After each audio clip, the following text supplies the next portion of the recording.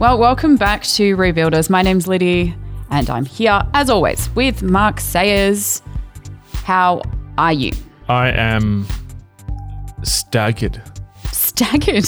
After the start of season 6, and I think of the entire time, today's pastries was the most magnificent. Big calls happening here. Yeah. But you're standing by it. Yes. Daniel, would you agree? Oh, yeah. Yes. Kudos to Via Porter. Provided we purchased. Yeah. Currently not sponsored. No I did go there sponsorships. and obtain them with money. Yeah. Very good. Yeah. Yeah. Well, good. We've kicked off on the right foot, so to speak.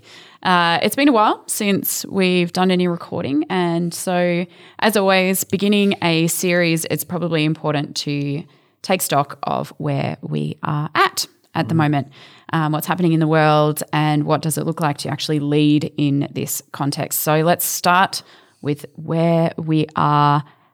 Mark, has the pandemic finished? No. Well, yeah. It definitely, as I laugh maniacally over here. You're listening in 2030. Yes. No is the short answer. And that's the end. Yes, and we're that's done. the end, and we're done.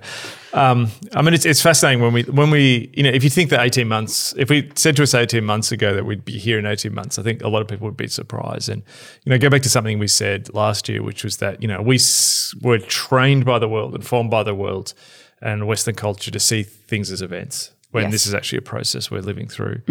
And so I actually think that the pandemic hasn't changed the world. Rather, the pandemic has signaled a change that was already occurring in the world. Okay, yeah. The Nobel Prize winning economist Robert Shiller made a really interesting point that before the pandemic happened, people were already speaking in the language of pandemics and epidemiology. In a sense, we've all become amateur epidemiologists now, like we're used to a lot of the language around the virus because it's been so central to life. But before it, people were talking about videos that went viral. They were talking about the spread of disinformation and fake news, like it was sort of a bacteria in a system. People were talking about the stock markets at this feverish high. And so it's really interesting that language of pandemics was already at play. And I think the reason for that is that pandemics and viruses like COVID-19 are the examples of complexity. And so what we're living through, the big change in the world, so as I said, COVID didn't change the world. COVID is a signal of the change in the world. So the signal is that we've moved from a complicated world to a complex world. Okay, so I think it's going to probably be important to unpack the distinction between those two words because at face value they feel kind of interchangeable. What is the difference between a complex world and a complicated world? Yeah. They sound the same, and we do use them interchangeably. But, you could be mistaken to think that isn't complexity just a whole bunch more complicated, but really, if you need to think of them as two types of distinct systems or the ways that the world can operate. Okay. I got a quote here from Margaret Heffernan, which helps us understand what a complicated environment is. Margaret Heffernan, who's a business writer, writes about leadership, says complicated environments are linear, follow rules, and are predictable. Like an assembly line, they can be planned, managed, repeated, and controlled. They're maximized by routine and efficiency. This is a really important quote, and there's a few things in there. So number one, she's saying that a complicated world, things go in a linear fashion. Yep. They tend to follow rules, and they're predictable.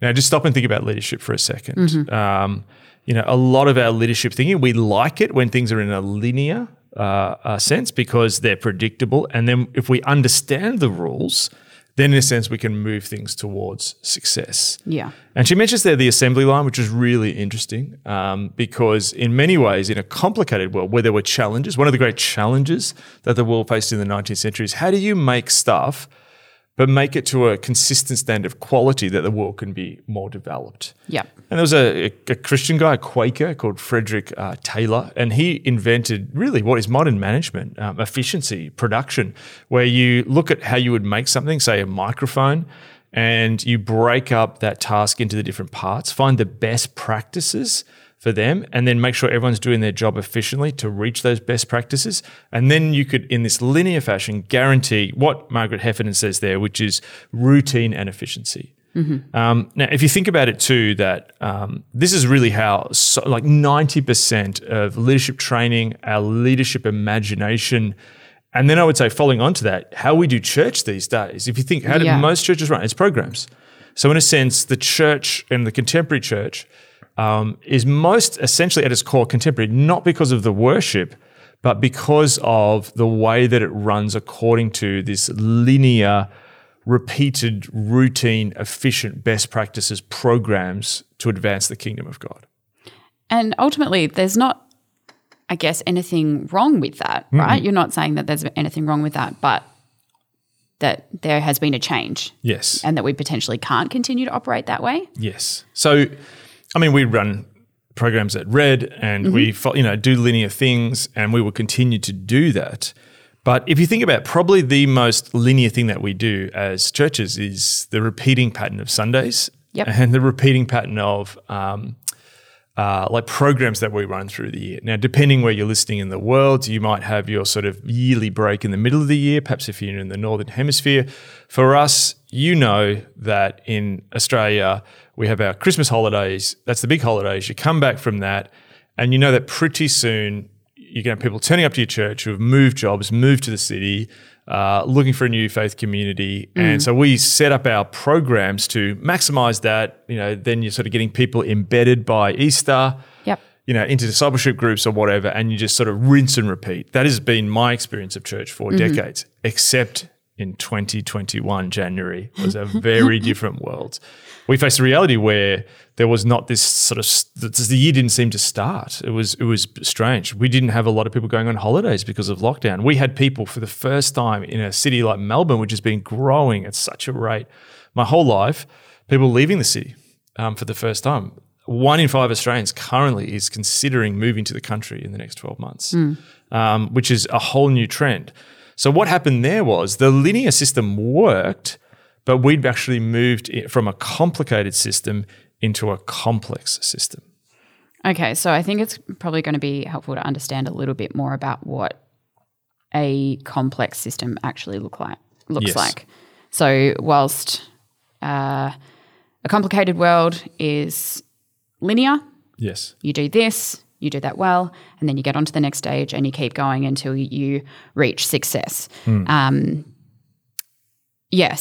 success, I mean, for the church, what does that even mean? Yeah. Well, again, you go back, right? Like you think about it and you think that so much of the like if you think of mass industrial culture as particularly, was at the high point of the American century in the 1950s, 60s, 70s, it started to sort of fall apart a little bit in the 70s.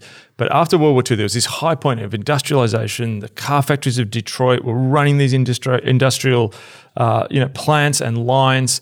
And church, as we understand it now, in its form of, the contemporary church was running programs that took large amounts of cultural Christians and tried to make them better Christians. And you could just run those programs at scale. You had they talked about mass culture. And in a sense, you had a sort of mass public.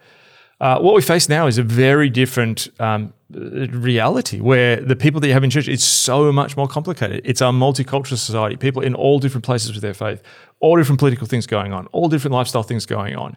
And what that means is that programs which don't understand complexity and increasingly going to run into trouble. And I think that's also behind a lot of what's happening, around cultural Christianity. It's like cultural Christianity is burning up, but also the things which used to serve cultural Christians are not working anymore because a mass of cultural Christians as we once understood them is disappearing. So this changes exactly what you're saying around, how do we measure things? It's no longer, backsides on seats. Numbers are the king, and data is the king in a linear sort of environment.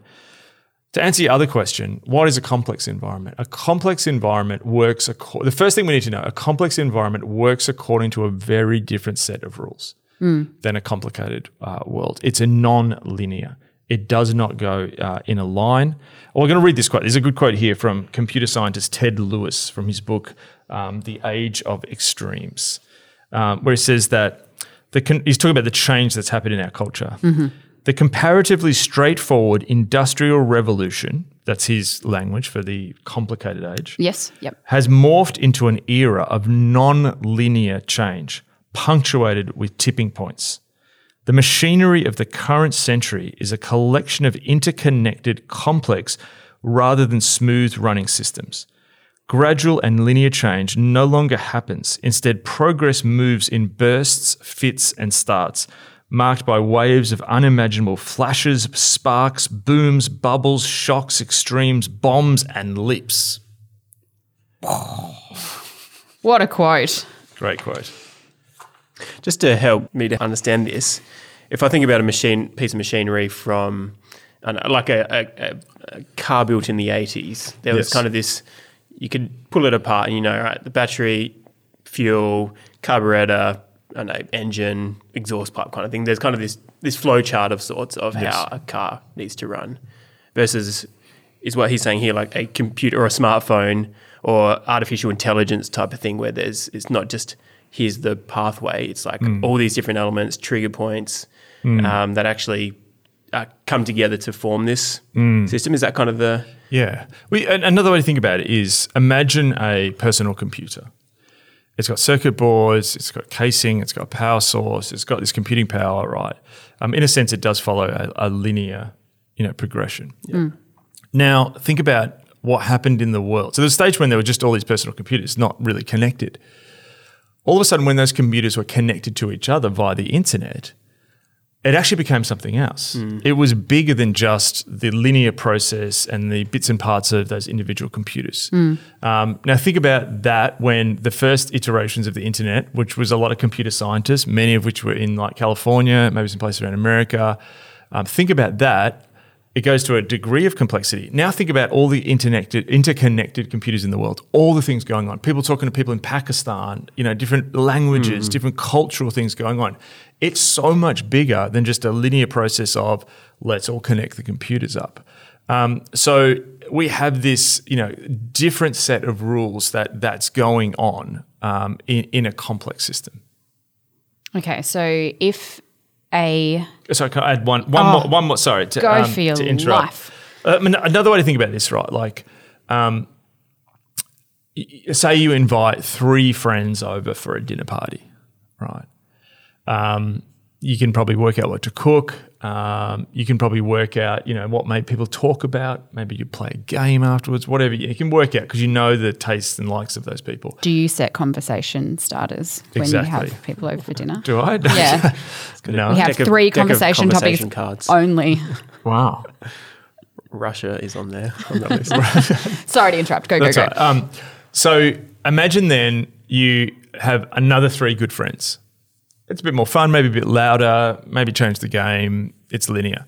Okay, try 300 people come into your house from your neighborhood. Try 5,000 people come into your house from all different parts of the world, speaking different languages, different cultural expectations, different understandings, religious backgrounds, taboos of what they can eat, what they can't eat, what they take their shoes off or not, entering your house.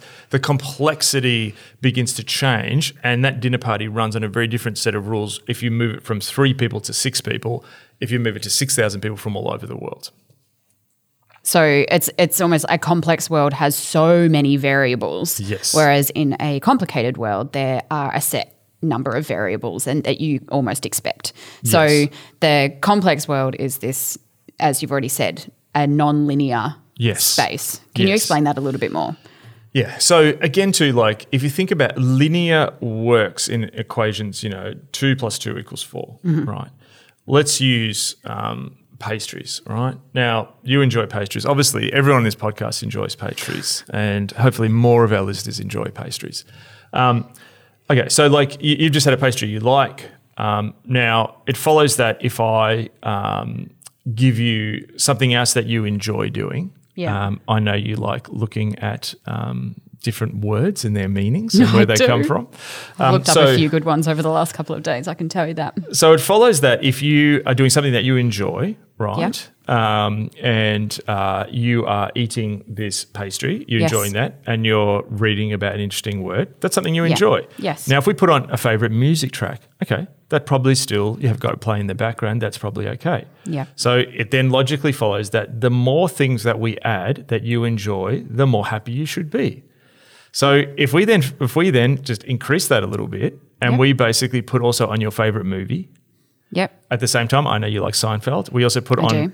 Seinfeld episode at the same time as your favorite song, favorite movie, favorite pastry, favorite looking up a word. If we invited over 12 of your favorite people to spend time with, plus also did your favorite exercise routine, plus your favorite savory meal, there's a point where you're not going to enjoy this. This is actually going to become a horrible experience. So it begins to change and become more complex, the more variable. So it doesn't go in a linear progression. A linear progression would be, we add 12 things that you like, you're 12 times happier. It doesn't work like that. Yeah. Or I consume one at a time Yes. as it progresses, whereas in the complex world, I am engaging with all of them at the same time. And so to be successful in the complicated world, you break it into parts and move through it in a linear fashion, and you progress through it, and everyone's happy. And you can control that and do that well. But in a complex world, everything is happening at once. And this is an example of what they call power laws.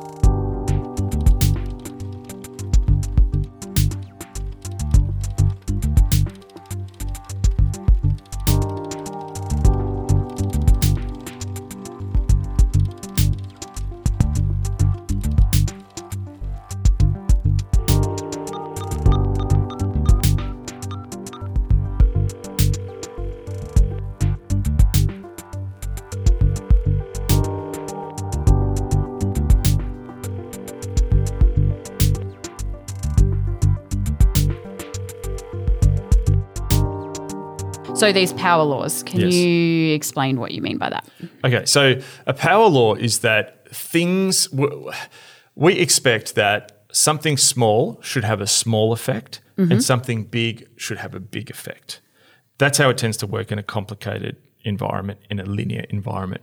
But in a complex environment, it can be all backwards and forwards. A small thing can have a massive effect. Now, some of us know about this. Some people who are listening might have heard of the 80-20 rule or the Pareto principle, named after the Italian sort of sociologist, engineer, Renaissance man, Vilfredo Pareto, who basically worked out that 20% of inputs result in 80% of consequences.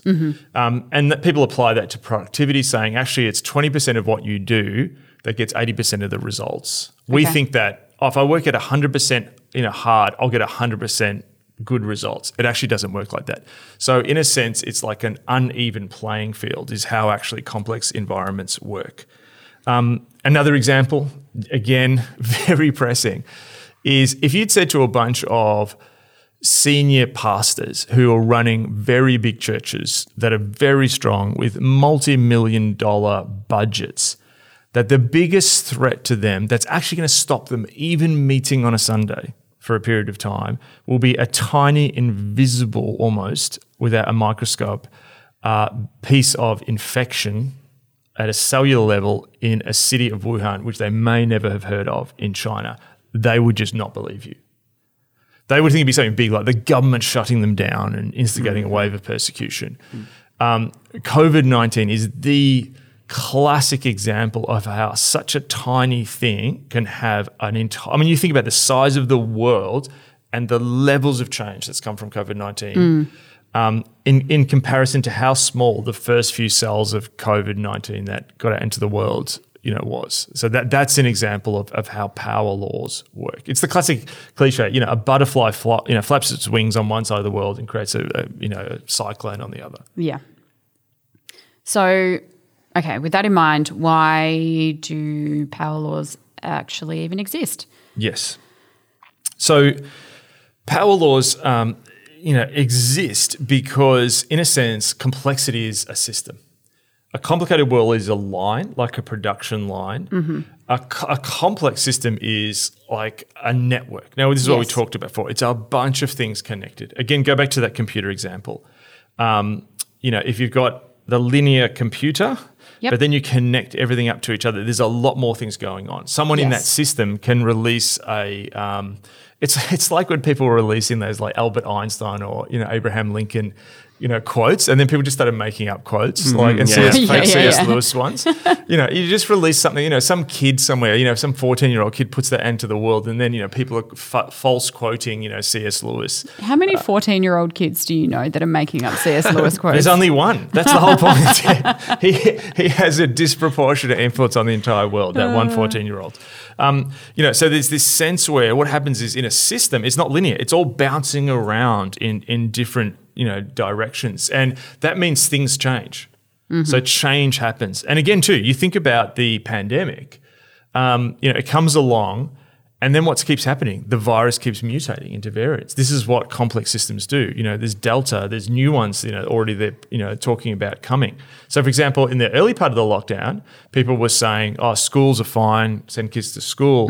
What they're finding in places like Israel now is that actually schools and in parts of, Scotland and so on, schools are now spreading it because the virus has changed. Yeah, okay. So what worked last year may not work this year. Just one other example on this, which I thought was an interesting one.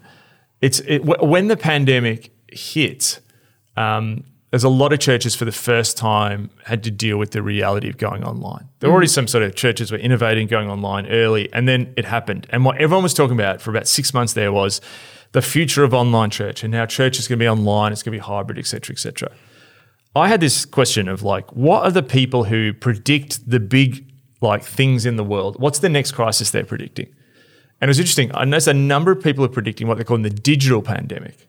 World Economic Forum, that was one of the big things they talked about, which is this idea that the internet actually may become increasingly unstable in the future.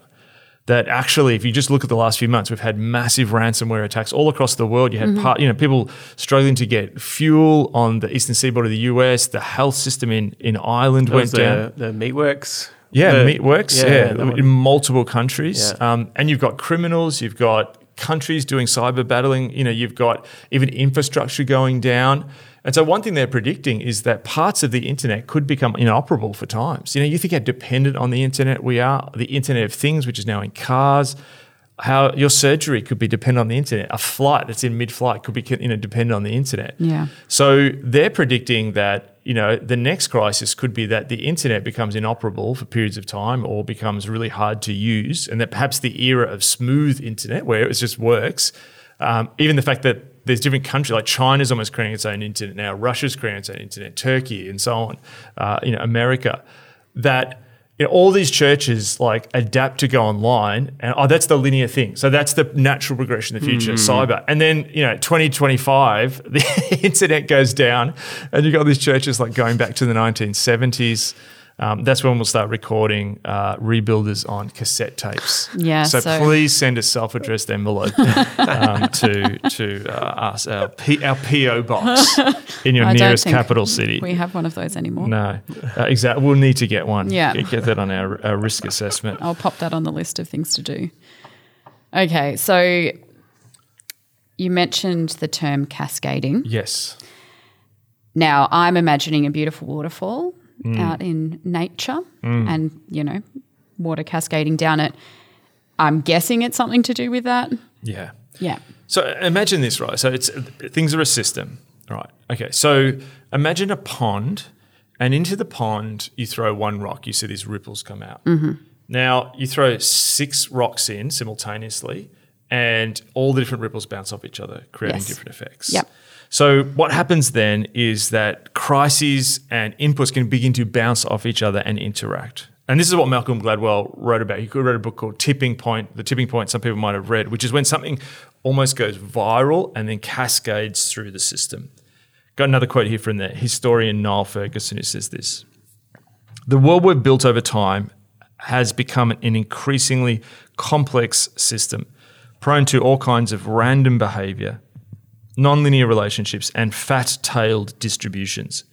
A disaster such as a pandemic is not a single event.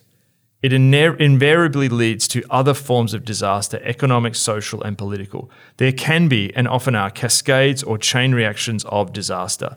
The more networked the world becomes, the more we see this. Classic example recently was Israel was being trumpeted as a country which has beaten, had done one of the fastest vaccination rates in the world, had one of the highest vaccination rates in the world. There were literally, images of people having dance parties in the street, not wearing masks. Then Israel, then all of a sudden, about a week after, falls into this conflict, in Gaza, and all the pre-existing issues in Israel and Palestine come to the surface, and everyone's forgotten about the high vaccination rate. Yeah. There's now rockets falling from the sky. That then settles down, and then Israel is faced with the Delta variant. And they have to have masks again indoors. So this is how different things, and we're seeing this in the world at the moment where, really we have multiple. COVID isn't the one thing necessarily accelerating everything. Yes, it has accelerated some things like perhaps hybrid working from the office and home. But if you think about it, at the moment we're facing COVID, which has created an economic crisis, some of which was already there. Yeah. The way that governments around the world have gotten through the crisis is through printing money and borrowing huge amounts of money, which is kicking the can down the road. There is now fear around inflation. We're coming out of an era where wages have not gone up, but people have still been able to maintain a good lifestyle because you could borrow money very cheaply. And you had places like China, which were producing really cheap stuff. Yep. That's changing as China sort of, does this dual circulation thing with the world. You have huge potential economic crisis in the future. You've got the disruption of things like Bitcoin to monetary policy and centralized banks. You've got an environmental challenge. We've just seen in Canada record heat waves, droughts in California. We had a summer at the beginning of 2020 here in the Southern Hemisphere of fires in Australia, in South America. You've got technological change of the increasing destabilization of the world of the internet. You've got several billion people who are going to come online in the next few years. You've got automation. You've got AI. You've got this massive geopolitical shift in the world as you've got a rising power challenging the United States as the world's sole superpower, no longer the world's sole superpower. China's moved from its sort of quiet growth. Deng Xiaoping, encouraged China to grow, sort of hide its strength. Now it's stepped out into the world stage. You've got a political shift happening in the world of populism, where what you've got is an aging population who are wanting more. In a sense, the government needs to provide for, particularly at the moment when there's less money around. We're having to print money and borrow money. You've got rise of populism. You've got all kinds of culture war things coming out of America now across the whole world. And all of these different crises bounce off each other in a complex environment. Just to put this in, what does this mean for someone listening? You just think about many, pastors who have reached out to us. The pandemic hits. When we did our first podcast as this pandemic was hitting. I heard from pastors who are on board with that. But then what happens is, particularly think about the United States, you've got a pandemic already on the back of a political polarization that's affecting the nation. You then had, all of a sudden, through George Floyd's death, caught on video, small input into the system, has a huge reverberating effect, which taps into deep underlying unresolved issues. So then all of a sudden, I'm in a pandemic, we're not even meeting, but now how do I address this issue of race well? How do I do that well? You've got competing voices, political polarization. Then all of a sudden, people who'd moved to cities, because, that's the linear progression of the future, cities of the future. All of a sudden, you've got people leaving those cities, people leaving that church.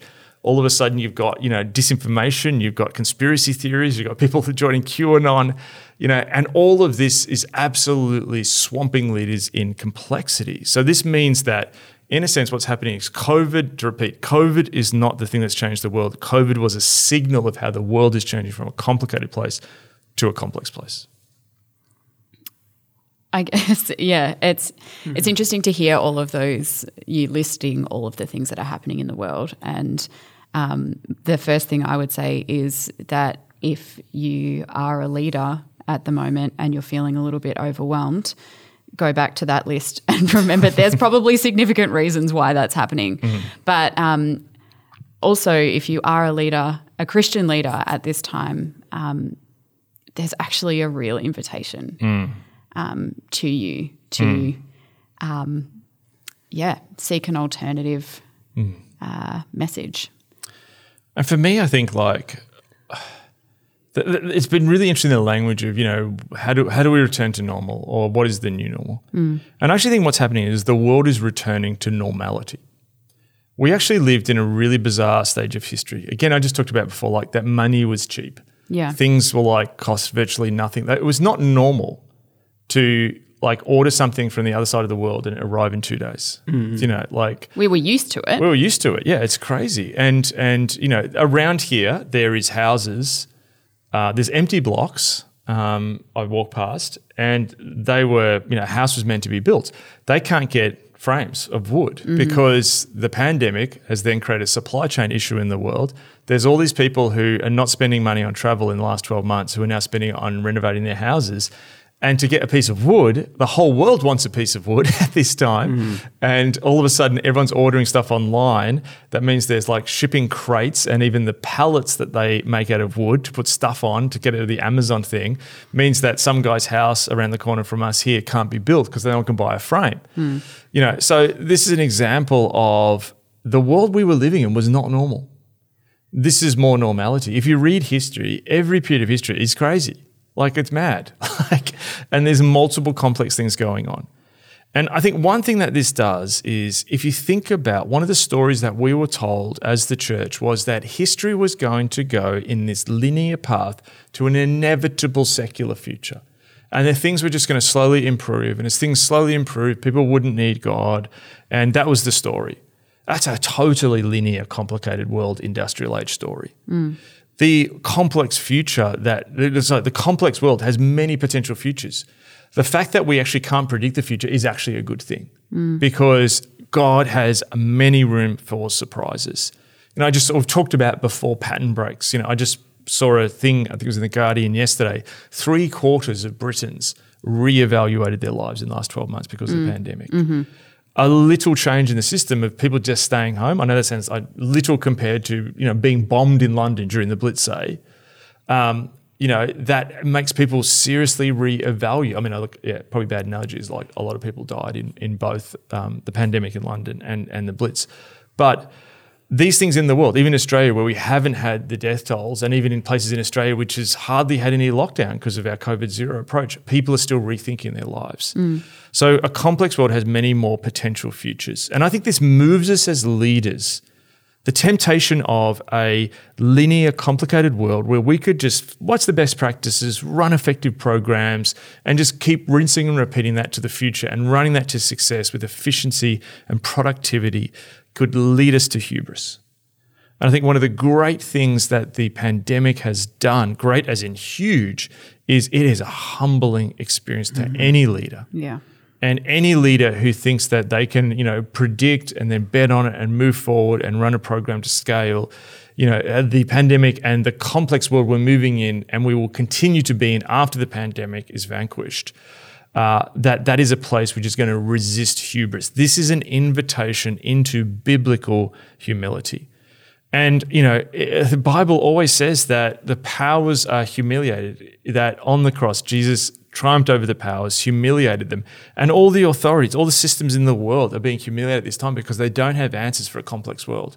So in a sense, the world seems overwhelming, but I think the world has always been overwhelming. And that actually pushes humans back to God. So there's an invitation in the midst of that.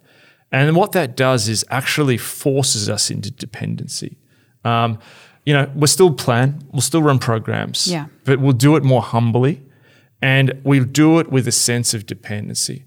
I think the last thing I wanted to say is power laws and the thought that, man, there's something out there which is such a small input that completely could, upend my 2022 plans. It's sort of scary. The good news of that is the flip side of that is that the kingdom of God also operates with power laws. Yeah. That actually those who are weak from an earthly sense actually are powerful in the kingdom of God. Someone who seems totally opposed to God can change in a second when the Holy Spirit falls on them.